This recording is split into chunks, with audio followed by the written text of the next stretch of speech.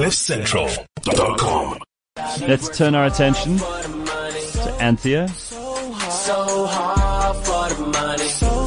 So hard. She be dancing for them dollars. She be dancing for them dollars. Anthea would like to point out that she does not dance for dollars.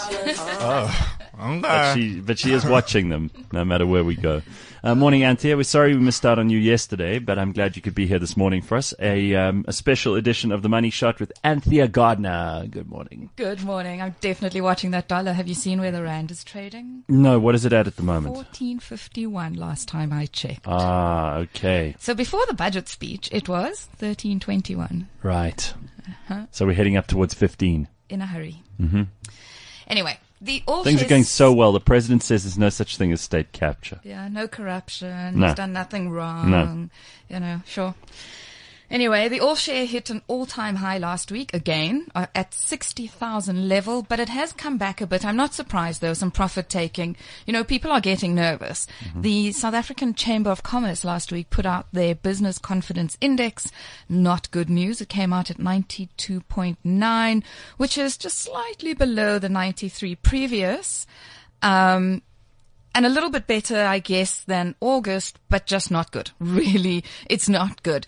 The average for the first 10 months of 2017 was 94.1, which is slightly better than 2016, where the average for the first 10 months was 93.4, but a lot worse than 2015, where the average for the first 10 months of the year was 101.2. So I'm just giving you that as context about where we are, kind of 2015, 101, and last month 92.9. In fact, the Chamber of Commerce actually urged the finance minister to issue a policy statement that would restore business and investor confidence. We cannot have economic growth without business confidence because we need businesses to be invested in the country. Mm-hmm. And then, of course, this was all last week, right? And then, of course, yesterday, Michael Sachs, who's the deputy DG at the Treasury, resigned. And can I just say that I don't know where this is all going to end. I mean, is this even the end? There's so much out on the politics. There's so many revelations at the moment. All the books being written, all the interviews, everybody stepping up. I mean, is this the bottom? I really am trying to figure out where to from here. Anybody? Any clues? No, your guess is as good as mine. No, well, the politics will just keep getting worse and worse, right? So we've got... I was saying this morning, all of these people I spoke to on Friday, they're all entrepreneurs in South Africa. They represent SMEs. They say that the one thing you absolutely should not put any stock in is government. Everything else that you can do to put a barrier between you and government, you should do. Okay, I get that, but...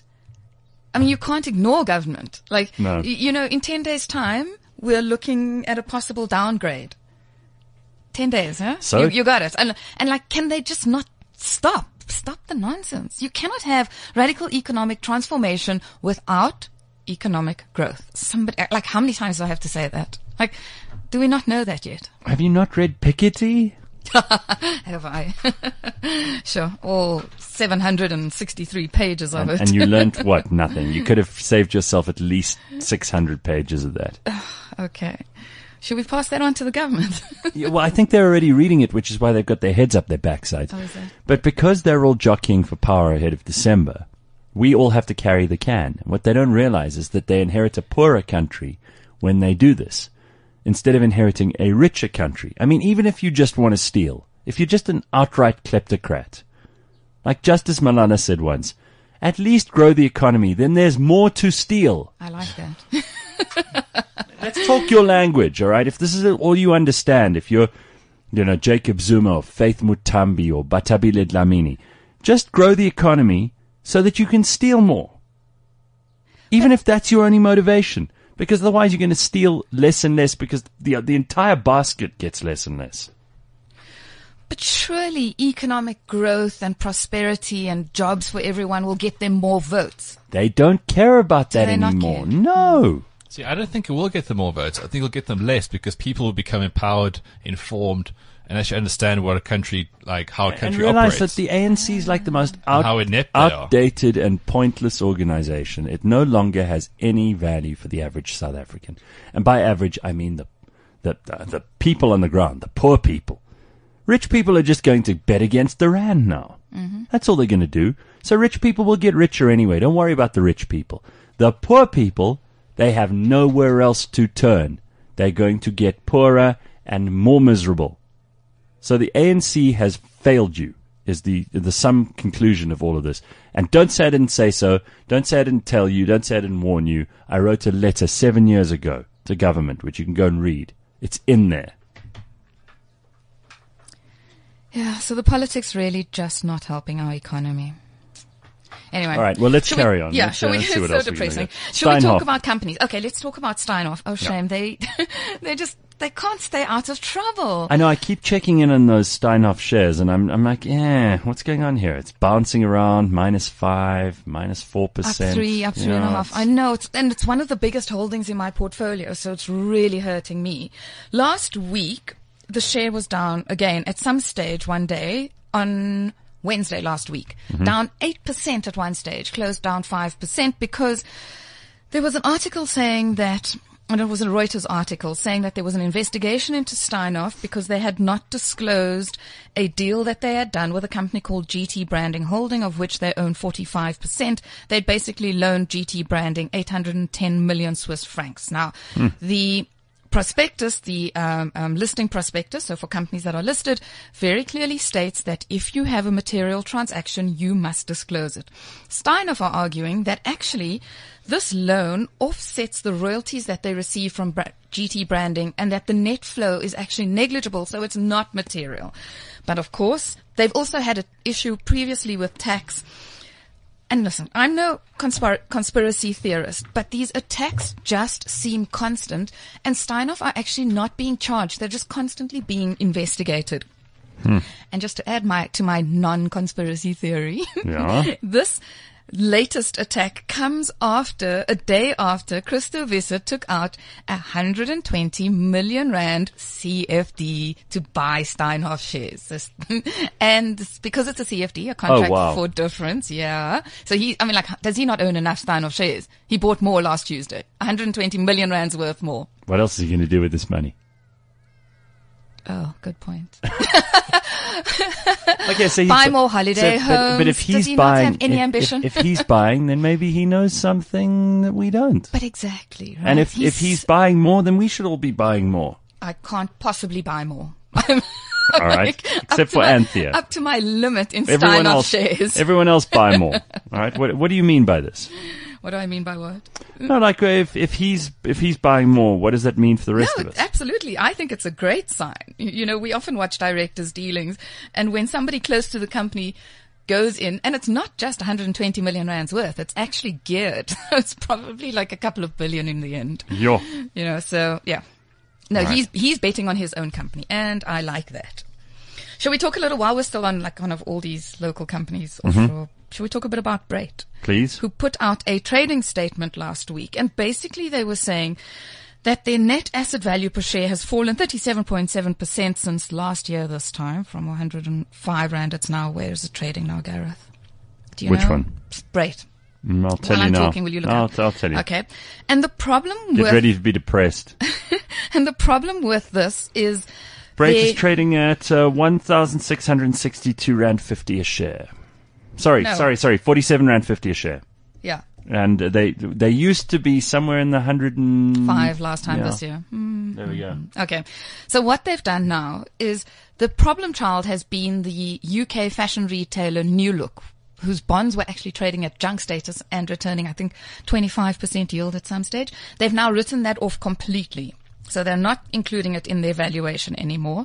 Although New Look still has a liquidity position of 242.5 million pounds. So it's not a company that's about to go under. I mean, the question is this finally the bottom for Brait? Yeah. I don't know. Shall we wait and see? What are we going to do if it is the bottom? We're going to hold on, and then when it gets back to 100, we'll sell it. Because now we're sick of it, right? We've just had enough of this. Oh, yeah. We just want to make back the Never money wanna that we lost. Never want to hear the word Brait again in my life. You'll regret this if it goes to 200 next time this year, I'll be right? prepared. I'm happy to regret it. All right. You don't like this volatility thing, eh? I just don't like Brait. Oh, okay. It is annoying. It's an annoying share. All right. Should we talk a bit about Tencent? Because they Yes. bought an additional, I think it is 7.5% of Snapchat last week. Really? Yeah. They bought what we call Class A shares, but these Class A shares have no voting rights, and 95% of the company's voting power, in fact, still lies in the hands of Evan Spiegel and Bobby Murphy, the two co-founders. Right. Co-founders. So I think, I don't know what to think. It's a small little kind of position for Tencent. It's not that big a deal. They're sitting on cash of $10.65 billion, and Tencent are just going, maybe something will come out of it, maybe not. I'll just throw some more money at it. So it's a little gamble. Exactly. And it's like, it's so negligible. Everyone's going, oh, did you see Tencent bought Snap? Well, who cares? Like, it's so small in Tencent's life. I mean, I don't, there's no strategic move to it. There's nothing significant in my view. I mean, if you consider last year, Tencent paid $8.6 billion for Clash of Titans. Remember that game? Yes. I'm like, Snapchat, it's like nothing in their lives. Okay. Yeah. Alibaba is one of our favorite companies. While we're in that region of the world, it was Singles Day on Saturday. And you know, this is a big deal, right? So it all starts on Friday evening. Jack Ma makes a big deal. He has a big concert. He has lots of famous people. This year he had Nicole Kidman, James LeBron, and then the Chinese stars were Zhang Ziyi and Fan Bingbing. Oh, my favorites. My absolute Fan favorites. Bingbing, my favorite. Posters of them up on my wall at home. They increased revenue this year on top of last year's by 40% to generate $25 billion in sales in one day. Wow. So, you know, Singles Day is this on the 11th of November, right? So 1-1-1-1. Oh, shit. Yeah.